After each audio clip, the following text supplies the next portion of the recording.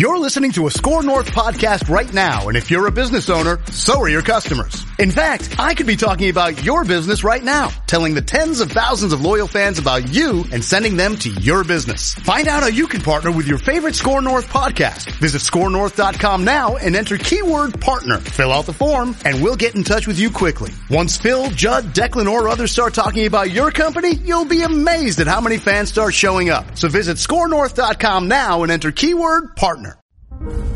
The following is a Podcast One Minnesota production. For those who simply can't get enough talk about the Vikings, we present Bonus Chatter. Bonus chatter about your favorite team that's unscripted, unfiltered, and uninterrupted. This is another edition of 1500 ESPN's Purple Podcast. Well, welcome to another episode of the Purple Podcast, the post-Minnesota Vikings Denver Broncos preseason game number 1 edition. Matthew Collar here with ESPN's Courtney Cronin. And Courtney, that was certainly a football game that happened. I think the Vikings are going to the Super Bowl. I saw our co-worker Chris Long from the TV side tweet out a screen grab of him booking tickets already. Very smart move. Preemptively, I don't think anything could go wrong with that. No, definitely not. Is there a cancellation policy, though, that's more than just 24 hours, just in case? So they usually ask if you want trip protection. Yeah, I would get the trip protection because Atlanta in February is... It's not my favorite time to be in Atlanta, unless you're there probably for a Super Bowl, but... I never go trip protection because I think it's kind of a scam, but... I did it once. In And this case, you I probably actually did it because of Super Bowl, because I was so convinced last year that this was eventually going to happen for the Vikings, that there's going to be a parade, and because I went out of town right after the Super Bowl, that I was going to end up canceling my trip. So, right. Yeah. So they came mildly close and showed on Saturday night that they could be close again because of a preseason victory over Denver. Absolutely. So let's just run down the things that stuck out to both of us that might matter in some way. Kirk Cousins couldn't have possibly started out his preseason Minnesota Vikings career any better than he did. He went 4 for 4, 42 yards, 28-yard pass to Stephon Diggs. It's exactly what you wanted from Kirk in his first opportunity to put on a Vikings uniform. Yeah, would you say? I mean, he was literally perfect. Which is what I expect now in the regular season from him. Exactly. Every single play will be a completion. No, I mean, I expected that series to be what it was because you have very explosive pieces in this offense. Even when, your quote-unquote starters, like, Dalvin Cook, they held him out on Saturday night. Latavius Murray looked excellent on those 2 big runs of 20 yards or more that he ripped off. And he's running to the right side of the line on those, which is kind of the shaky part with Rashad Hill at right tackle, Danny Isadora at right guard, who I think was tremendous, all things considered on Saturday night, and with Cornelius Edison did really well at center. Didn't send any snaps over Kirk's head or Trevor Siemian's head. So it's what you expected that drive to look like, and it's small sample size. I know that we're going to get more into that as you inch towards the ever important third preseason game, but par for the course. I think you would have been concerned had they not scored on that first drive.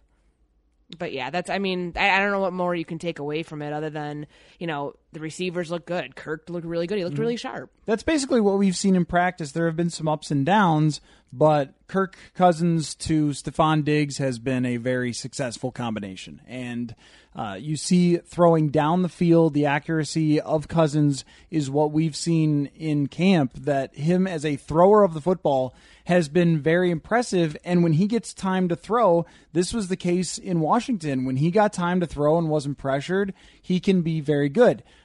It doesn't mean a darn thing. He could have thrown a pick six and it wouldn't have mattered. So making a great throw doesn't matter either. But if you're a Vikings fan, that's what you wanted to see. And the offensive line had its ups and downs. On Trevor Siemian's touchdown pass to Rock Thomas, who we'll talk about, they had a lot of problems. Rashad Hill got beat on that play. Tom Compton got beat on that play. Overall, the offensive line wasn't a disaster tonight, but it certainly showed some of the holes that are going to exist there if they either don't have Danny Isidora continue to step up and play really well, or decide to go outside and fill it with somebody else. Yeah, I think Danny Isadora is certainly the bright spot of that second team, or I guess really reserve fill-in guys right now who are trying to fight for that starting job at left guard. I'll be curious to see what they do with him this week if they decide he and Tom Compton for a while when Nick Easton was filling in at center were rotating like one day on, one day off at left guard with the first team offense. I'm curious to see if they decide that they want to put him over at left guard, if they want to move Compton over to right guard. I mean, Compton struggled in pass protection. So did Rashad Hill. I thought they looked good as run blockers, which is a good thing considering that scenario. Rashad Hill specifically struggled at the end of last season. I still think that this is a situation where you want to go to the free agent guard market and try to bring in another body just for depth, just to give you some sort of peace of mind there.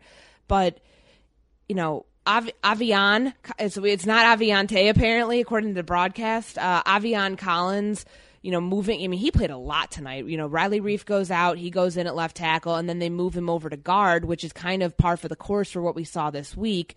He's going to be a very important part of this team's depth structure. And, you know, I guess I really wouldn't, it's too early to tell now, but it wouldn't surprise me if he eventually works his way into getting some first team reps here in camp. He is a part of this battle now that they've started to move him into the guard position, and the fact that he has really good athleticism could play well for him potentially replacing Nick Easton, because even though Easton had his trouble sometimes against power rushers, Collins could match the athleticism of Easton, which was probably his best trait, that he could get out there to the second level, and we saw a huge play with him being a part of it on a screen pass, and we know that John DeFilippo is going to use a ton of screen passes this year. And that was to of our little running back wager here of, you know, who's going to get the number 3 job. I mean, that was a really athletic play to be able to get him out in space.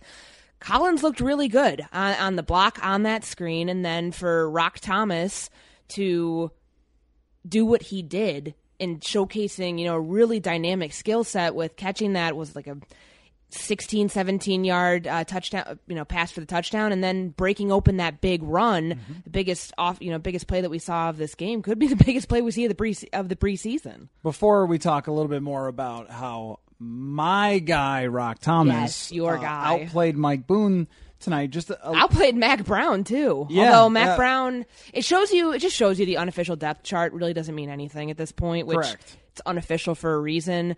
But Mike Boone looked the worst of all of the running backs battling for that job, because at least Mac Brown had good field vision. Yeah, and also Mike Boone missed a blocking assignment that could have gotten Trevor Siemian killed.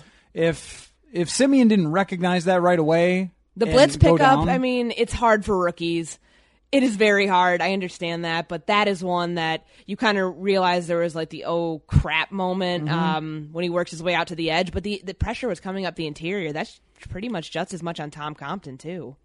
Yeah, I think if I were to guess, because it's hard to say whose assignment is what, that Boone is supposed to read first up the middle and be responsible for like whoever the Mike linebacker is on the play. And then if that person isn't coming, then he's supposed to move out and help on the edge. And on that play, 2 of the linebackers were lined up looking like they might blitz. One dropped back. I think he read that guy, and the other guy came, and he decided too early to move to the outside. Trevor Siemian goes down. It wasn't a really good look or a good night at all for Boone. But let me just finish like one more thought on the offensive line. Is it possible in your mind that they would play 2 of these guys at guard that are not necessarily considered starters and move Remmers back out to right tackle if Hill continues to look like he did tonight? Yes, because in no way, I remember even thinking back to what this was months ago, that once they drafted Brian O'Neill, that meant that Mike Remmers was going to have to stay at right tackle, and that's probably his best fit. I mean, I know that they really like the experiment, and you know what they saw from him for the most part, moving him to right guard at the end of last season. I still think that your biggest liability is going to be protecting the edge. Yep. And you know, if you can find a guy like Danny Isadora, maybe it's Avian Collins to, you know, bolster the middle, you know, bolster the interior of this line against that interior pass rush, you'll be okay. It's never going to be a permanent option, because clearly this is something that free agency, draft next year, they're going to have to address it. It's just, you know, I think that might be your safest bet in protecting Kirk Cousins, because we saw multiple times tonight where, with Rashad Hill, I remember it's the same play. It was a touchdown play to Thomas that Hill and Compton looked really not good. And Hill got just clean beat off the edge a number of times in this game, and that's the concern. Now, I will give him this. He's missed a lot of the beginning of training camp with an illness, and he lost some weight, and he's trying to get back into playing shape and 100% after being sick for, it looked like a good amount of time where he had to miss practices and things like that. So if he's still getting back up to 100%, maybe there's some excuse to be made there. But, I mean, this is a tackle position, and when you're talking about how much edge rushing is going to impact this offense and what it can do, it might be something they think about to move Remmers back out to tackle if they feel like Collins and Isadora or Collins and Compton can hold down the middle. And I think it's easier to survive mediocre guard play than it is bad tackle play. So let's move on to Rock Thomas. Now, okay. I am, of course, doing my own touchdown dance on you because of how we have hotly contested Mike Boone versus Rock Thomas. But what I saw from Rock Thomas tonight was a guy who looks like a football player. Like somebody who looks like he understands how to run the ball, patient, reading blocks, and then he hit the holes that he needed to hit that Mike Boone did not, because Mike Boone did. Everywhere the offensive line went, he went the same way, and it's kind of like he wasn't patient at all and couldn't hit the hole and just bounced all over the place too. And Thomas fell forward too. It wasn't just that he had those big plays, because the screen pass touchdown is great, but I feel like anybody would have done that. I mean, on that play, he's so wide open, they blitz, anyone does that. The rail route that he runs on the touchdown is very, very well done by him. But again, not like some really super special play. What I liked from him was falling forward when he got hit. There was a time or two where it looked like, is he going to be wrapped up? And he ends up with a couple more yards. Yeah, his yards after contact stuck out to me a lot. He was, less physically assuming, I guess, than a guy like Mike Boone, but he looked physical out there, and he fought for those yards after he started being tackled. Yeah, so clearly now, after this game, Rock Thomas is the number 3 back right now. Absolutely. Right. And even if Kirk Cousins likes Mac Brown, him being in at the very end of the game is never a good sign for somebody making the team. No, I mean, especially for a guy that's not a rookie. And, I mean, he was, as I said, unofficial depth chart, whatever. I wasn't expecting that. I was expecting him to get those reps early on. So, you want to talk kickers? Let's talk kickers. There's only one kicker to talk about. Yeah, there really was. Doesn't that tell us a lot about who they want to win this kicking competition? It sure does. It sure tells you what we thought, the whole narrative we thought was going to play out is playing out currently. That Daniel Carlson hits a 57-yarder, but also a 39-yarder and all of his extra points, which is key because that was one of their frustrations last year with Kai Forbath. And really the reason that Marshall Kane didn't make this team as the kicker last year was he missed an extra point in the 4th preseason game, and they just decided they couldn't trust him. Even though we've heard over and over again, they're neck and neck, and, they've both been really good in preseason. The fact that Carlson was taking 5 kicks on the night and Kai Forbath taking 0, I think tells you everything you need to know about where this kicking competition is at, that Carlson is their guy that they want to win it. And this was the thing that, we were expecting a little bit more of a mix there. And I know that there were some concerns on kickoffs with him that, he's going to kick it out of the stadium, is what Mike Prefer said. I think we know he's got a powerful leg. During practice, he was hitting them pretty much at what would be about 60 yards. Mm-hmm. And the biggest indictment to me is the extra points.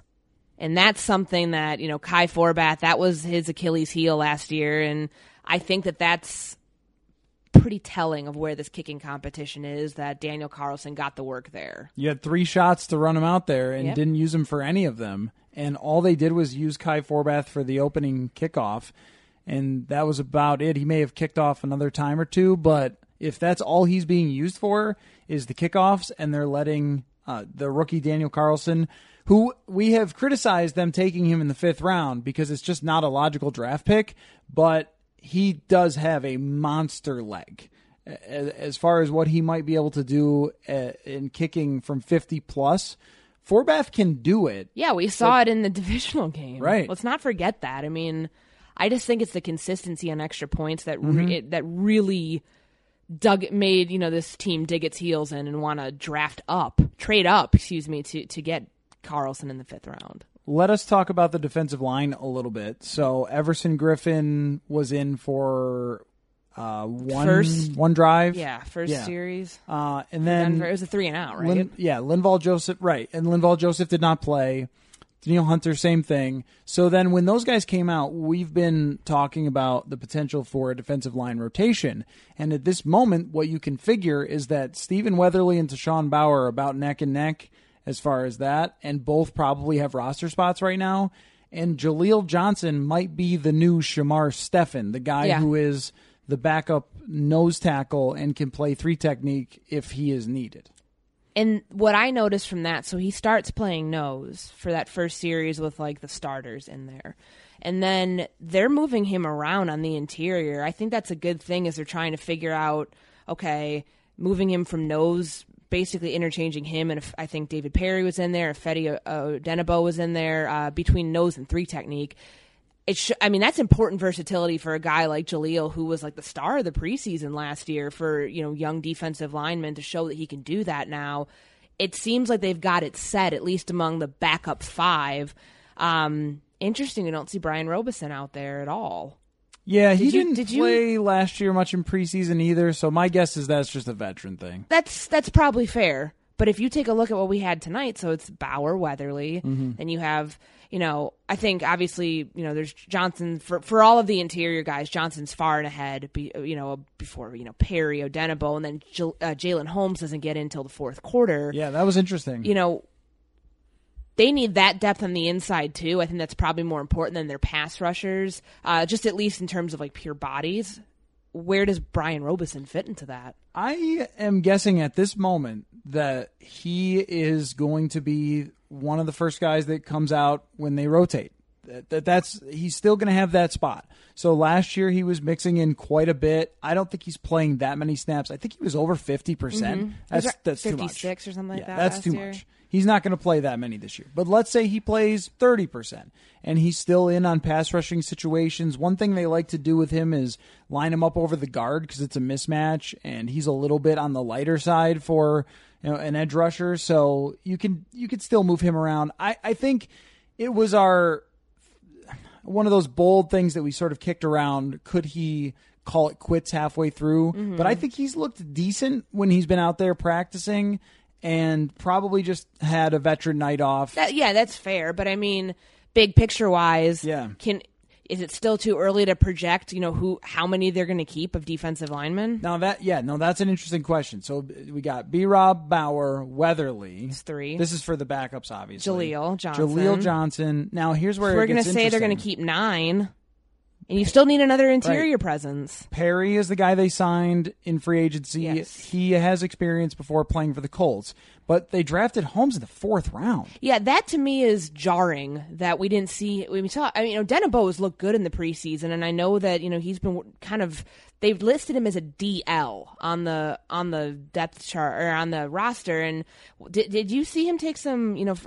Tonight with the interior pass rush, I think I saw him mostly at 3 technique. Yeah, maybe only mixed, inside. Yeah, yep. only I didn't inside. see him go from the edge. He's looked good, but I'm just kind of wondering too. Does that mean Jalen Holmes isn't there yet? Because this was a practice squad guy a year ago who was, highly rated recruit. Did well at Northwestern, and then kind of was, went to the practice squad and we forgot about him until he became part of this again in training camp. So I'm curious for that interior spot behind Sheldon Richardson, what that's going to be. He might end up on the practice squad again, Odenigbo, because I just don't see them cutting Jalen Holmes unless he's really bad. Adearuna looked like he's never played football before, so that's going to be a guy that also they want to end up on the practice squad. He's just raw. That's the problem. And then the scheme thing too, because, he doesn't look like a 4-3 defensive end. Right. Not right now. And, it's always funny. They draft somebody like him who's a long shot and he's very athletic, and it's, it's kind of the same thought process as Daniil Hunter, but he's not anywhere in the ballpark of Danielle Hunter, or even what Hunter looked like early on. So he's got a ton of ways to go, and he might be a guy who they just cut. Like, they straight up say, okay, sorry, this just is not going to work, because there's only so many of these project defensive linemen that you can have. And that's where Holmes gets really interesting, because if they feel like, sorry, there are better guys that we have, does he end up like on the practice squad because he's a fourth rounder? Does someone pick him up? He's got a long way to go, because I didn't see a whole lot from him tonight. He only, I don't even remember when it was, but he apparently got his hand up and had a pass defended. I don't know when, but. Yeah, probably late, where we were just like, get this game over with. And there was a challenge with 17 seconds left. I didn't think you could do that in the preseason. It should be illegal. You should be arrested.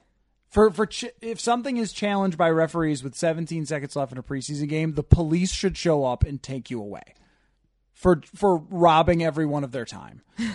Holton Hill had a tough night, didn't you think? Yeah, I thought, taking a look at some of those rookie corners, I'll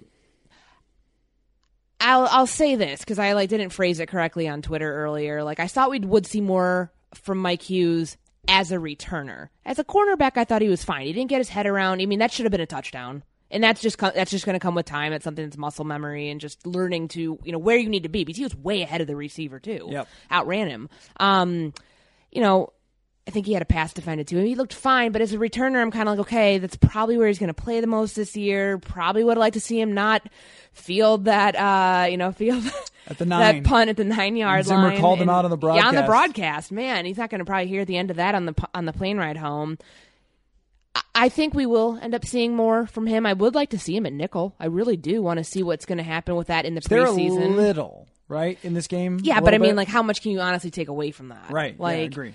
For the first preseason game. Holton Hill, though, the fact that he was still playing there in the fourth quarter, and the kick, the return touchdown that kind of started with him. Mm-hmm. I mean, granted, there was a lot of hesitation there by Isaiah McKenzie. Good for him. That was just good instincts on his part of how he was able to get down the sideline after it looks like he was going to stand there and call fair catch. So it was a great good return. For him. But it was a great return. Yeah, but I don't know what to think about Holton Hill other than maybe it's just okay. We keep this first preseason game for what it is, because he was somebody that, bar none, I thought he was making the roster, just given how people talked about him, given kind of that status he had already worked in with some of the veterans, and people really liked his skill set and how versatile he could be. He's big, he's physical. Didn't really get to see him use too much of that tonight. He did have there at the end, I think he had that one pass defended. The play that was challenged. But still, I mean... It was a really tough night. I mean, he got Jack targeted. Tojo, had a tough night too. There was these backups. There's the third team defense essentially, and some of these backups in the secondary had a really rough night with Hill. So anyone who's listened to the podcast a bunch knows my saying of always draft the weed guy, or always, I guess, sign him as an undrafted guy. But if you think about the level of prospect, like Janoris Jenkins was, for example, he's a corner and he was the weed guy. And he went in the second round. The weed guy, who's actually a top prospect, goes still early, but just later than you think. Like Tyrann Mathieu, weed guy, fourth round. And he was extreme with the weed and ends up as a fourth round. So if you go undrafted entirely, you're probably only a middling prospect to begin with. And he was projected, I think, somewhere from the 5th to 7th round. Exactly. It wasn't like this was a super high corner that just had off the field stuff. Right. So we've talked about him enough to make it seem like, oh yeah, this guy could all of a sudden be a starter. But I think you saw just how far behind he was. What was disturbing to me is that he missed tackles. Yeah. That's not what he's supposed to do. He's supposed to be a good tackler. For a guy his size at 6'2", I mean, he should be coming in. And he was confused in coverage, too. I mean, he just didn't look like he knew what this, how to react to what the offense was doing. Right. So a really tough night for Holton Hill. He's going to have to bounce back to make some noise, or it's going to be Marcus Sherrills making the team again. Wouldn't be surprised at all. Well, that's my right? thing with with the way that Mike Hughes was as a returner tonight. Does that almost completely shift the pendulum that way? It does. I mean, if Mike Hughes looks like an inexperienced guy returning kicks and punts, then Mike Zimmer has a guy he trusts in Marcus Sherrills, and he's going to want him to make the team. Kyle Sloter. Good in the boots. Good in the boots. Terrific in the boots. No, he can't be terrific. No, he was terrific. No, Cousins is the only one who's terrific in the boots, says Mike Zimmer. Yeah, it's a good Otherwise, point. Kyle Sloter would be a starting quarterback. Before I get to Kyle Sloter and Chad Beebe, who both had a really good night, want to talk third number of receivers? Yeah, let's do that. It was interesting to see how long Laquan Treadwell played. Didn't you think? And the fact that his entire time out there was spent blocking, except for one target that he turned into a 3-yard reception. Something's up there. I don't know what, but for a guy who's been so highly touted that he's, a vital part, not an afterthought of this offense, that John DeFilippo loves him as a red zone threat, he was in there later, much, much later. I mean, this guy's been running with the ones exclusively in training camp. I don't know what's there. I'm not speculating, but it just seemed like there was something. It almost felt like it was picking back up in 2017, where he was just down in the field blocking. I mean, everyone else is out of the game after one drive, and Treadwell is in for the whole first half. It makes you go, okay, what is going on here? Because you're right. They've talked him up, but that's very typical camp, right? It's just classic. A guy with talent goes out there and performs in camp, but then what they really think is, okay, well, let's see you do it in a game. They get into a game and he's not very effective again. And now I'm sort of feeling a little bit uneasy about the depth of this wide receiving group. I mean, Kendall Wright has not been impressive. He made one catch. And then you have Caleb Jones, who I think has been good in camp. He may have made one catch tonight, too. They spread the ball around a lot, but he got playing time pretty early. Caleb Jones did. So I think we sort of have the layout of where this stands with the wide receivers at this moment. Jeff Badditt coming in later on, Chad Beebe coming in later on and doing really well. But as far as what's behind Thielen and Diggs, still all uncertainty. And to your point, I mean, I'm looking at it now. They 16 different players caught a pass tonight. Or at least targeted preseason, tonight. Man. Yes. And I know that you rolled your eyes at me earlier when I said, it's a pretty good game called by John DeFilippo. Hey, I mean, small sample size. I like the fact, and this is just kind of as a receiver notion, I really liked him lining up. I believe it was Rock Thomas, and I just remember Treadwell was on the other side. He lined him up as on the far side as a receiver. That's something that I think we're going to come to expect a lot just with what he wants to do in this offense, spreading guys around. But, Stacey Coley looked like the number 3 receiver tonight. Yeah, that's he did, it. right? I agree. And, for a guy who was coming off the groin injury, had kind of, slipped there into the second team simply because of those types of circumstances, he looked explosive. He looked good. And for somebody, there's no doubt in my mind he makes the roster. I've always been high on a guy like Stacey Coley, but does that job become a 4 or 5, or is it the number 3? Making your case like this, Treadwell really should have had a big game tonight. And obviously, we just should note, Brandon Zylstra did not play because of some sort of injury that happened last week, which is supposed to be considered minor. And neither minor. did Tavares King, which makes you even more go, oh boy, what do you do here? Because King has a lot of experience, or at least a lot compared to the other two? The rookies, but he's been hurt this kind of whole camp almost, aside from the first couple days. So for him, that's not really helping as far as making the roster and being that 4th or 5th guy. Yeah, it might be Coley, or they might say, this could be very much like last year, where they say, okay, Treadwell's going to block a lot.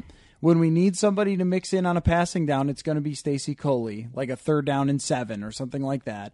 And we're going to play a lot of 2 tight ends because David Morgan's very good. Yeah, but it's not the tight end set that they want. You don't have that interchangeable hybrid piece. So I don't really know if they can do what they did last year, but I don't know if that really, it's not going to be Zach Ertz and Trey Burton out there. It's just not. I think it just increases what Kyle Rudolph is going to be asked to do in this offense, and it's going to increase all of his statistics from last year because he's going to become such a critical point for John DeFilippo because he really is the only tight end that can do what he's asked to do. Yep, we saw Tyler Conklin not bring a ball in.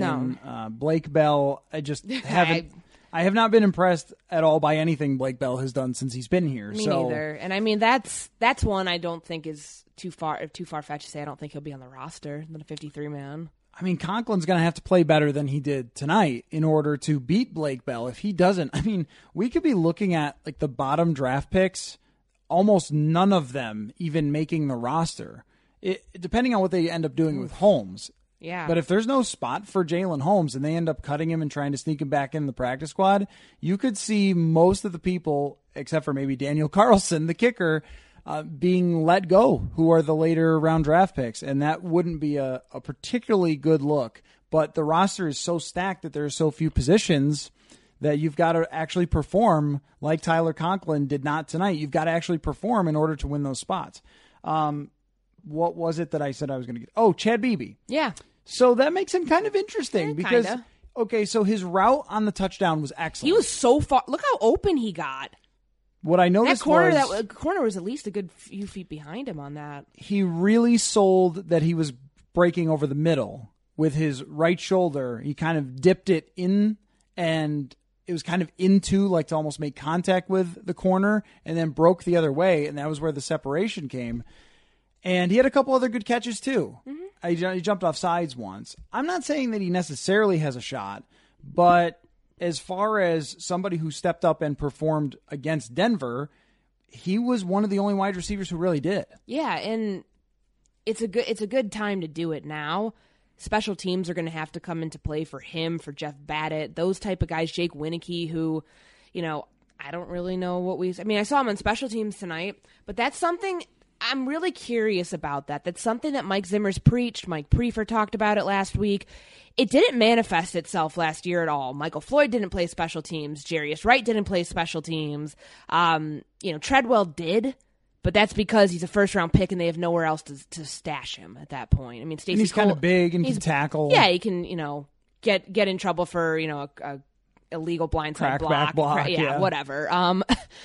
That I just am really curious to see if that actually is just a talking point or if that's something they're going to adhere to. Because a guy like Chad Beebe, I don't think he makes the roster, but hey, if he continues doing this in the preseason and he's doing well on special teams, I don't see how you can't even give him a look. I really think that special teams thing is real because what Mike Zimmer said is, I'm not going to have guys who are standing around, that are going to be dressed on game day and just be watching the game for 90% of it. And, Stacey Coley, he wasn't active very often last year, and that was one of the reasons that a fourth or fifth, sixth wide receiver on this team aren't used much because of who you have as your number 1 and 2. Anything else from you from this game that we have not gone over so far? I think, everything, still the offensive line is, I'm very unsettled by that. Outside of that, everything was very much par for the course of what we expected.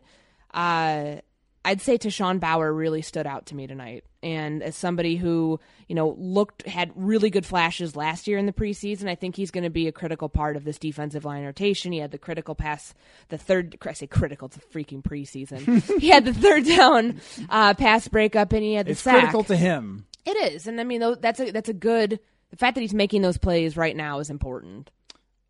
Just wanted to add one more thing before we wrap up. Okay. Friday night, to see Teddy Bridgewater back on the field and going, I believe he's 8 for 9, 85 yards and a touchdown. Man, that was awesome. It's emotional, I think. I'm sure there were a lot of Vikings personnel, coaches, players, whatever. I know there were players tweeting about it, but for a guy who. This is 711 days or something. Yesterday is when the accident happened at the end of training camp. To see him perform like that, to see his name pop up so much as a candidate for a trade that he could turn the quarterback market into a seller's market, he could be the first domino to fall, and good for him if that happens because, it couldn't happen to a better guy. And I'm still ready to see. I'm not ready for the story to just end up as he's a backup on some roster somewhere. Right. I want to see if he can compete for a starting job. And he looked good. Excellent. He really did. Yeah. It wasn't just that he was able to run on one play, and he was really driving the ball, though. This was the criticism from some Vikings fans, and I never really bought into it, considering his age and also considering that, Drew Brees and Phillip Rivers don't throw the ball 100 miles an hour but are accurate. But they could still drive the ball down the field, and Bridgewater on a couple of throws did that. He got something behind some of those throws that it was impressive. and he made a tight window throw or two, and he showed patience in the pocket, and he didn't look anxious in the pocket. That was the biggest thing, that it was like he was comfortable, and he was Teddy again in the pocket, where you would have expected him to be a little nervous.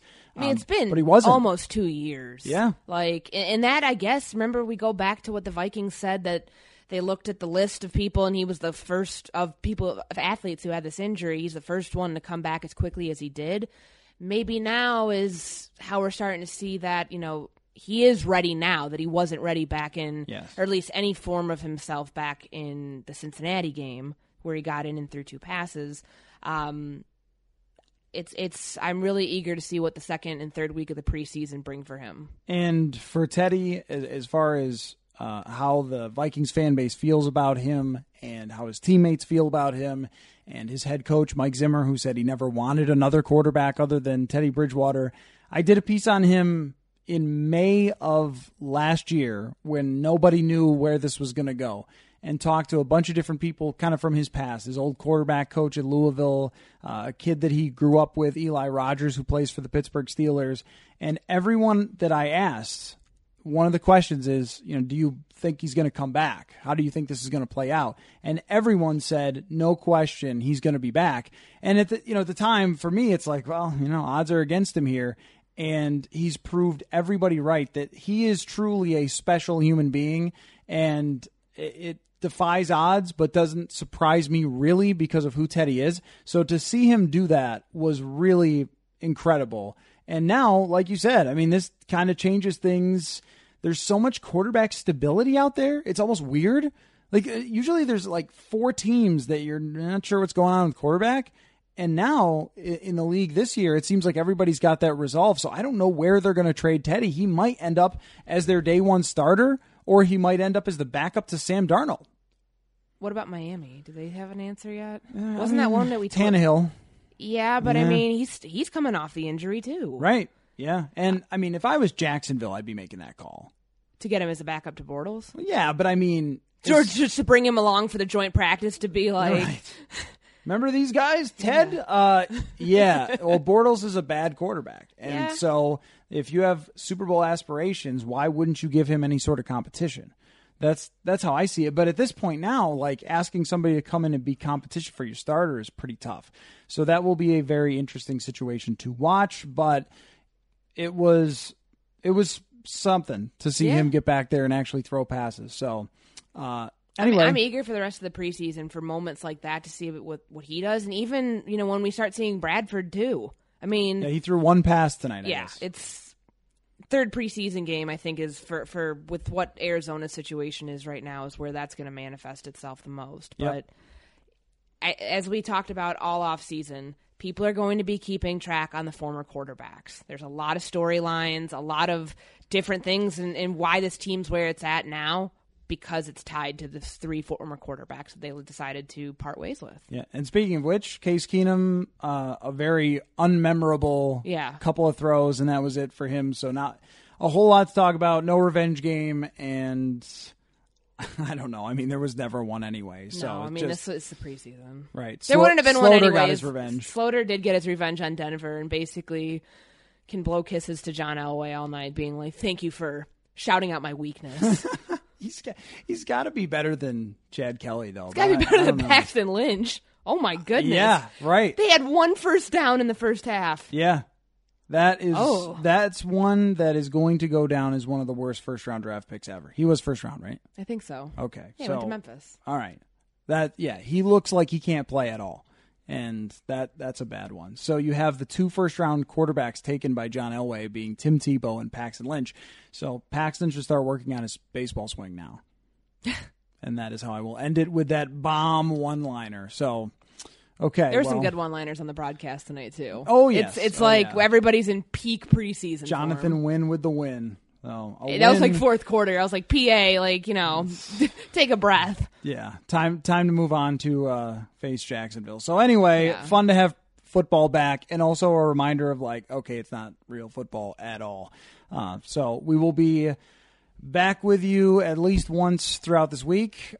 Joint practices coming up, and we will see what we get as far as resolutions on the offensive line, and talk to you again soon on the Purple Podcast. At the Home Depot, we have plenty of Christmas trees to make your holidays even more magical.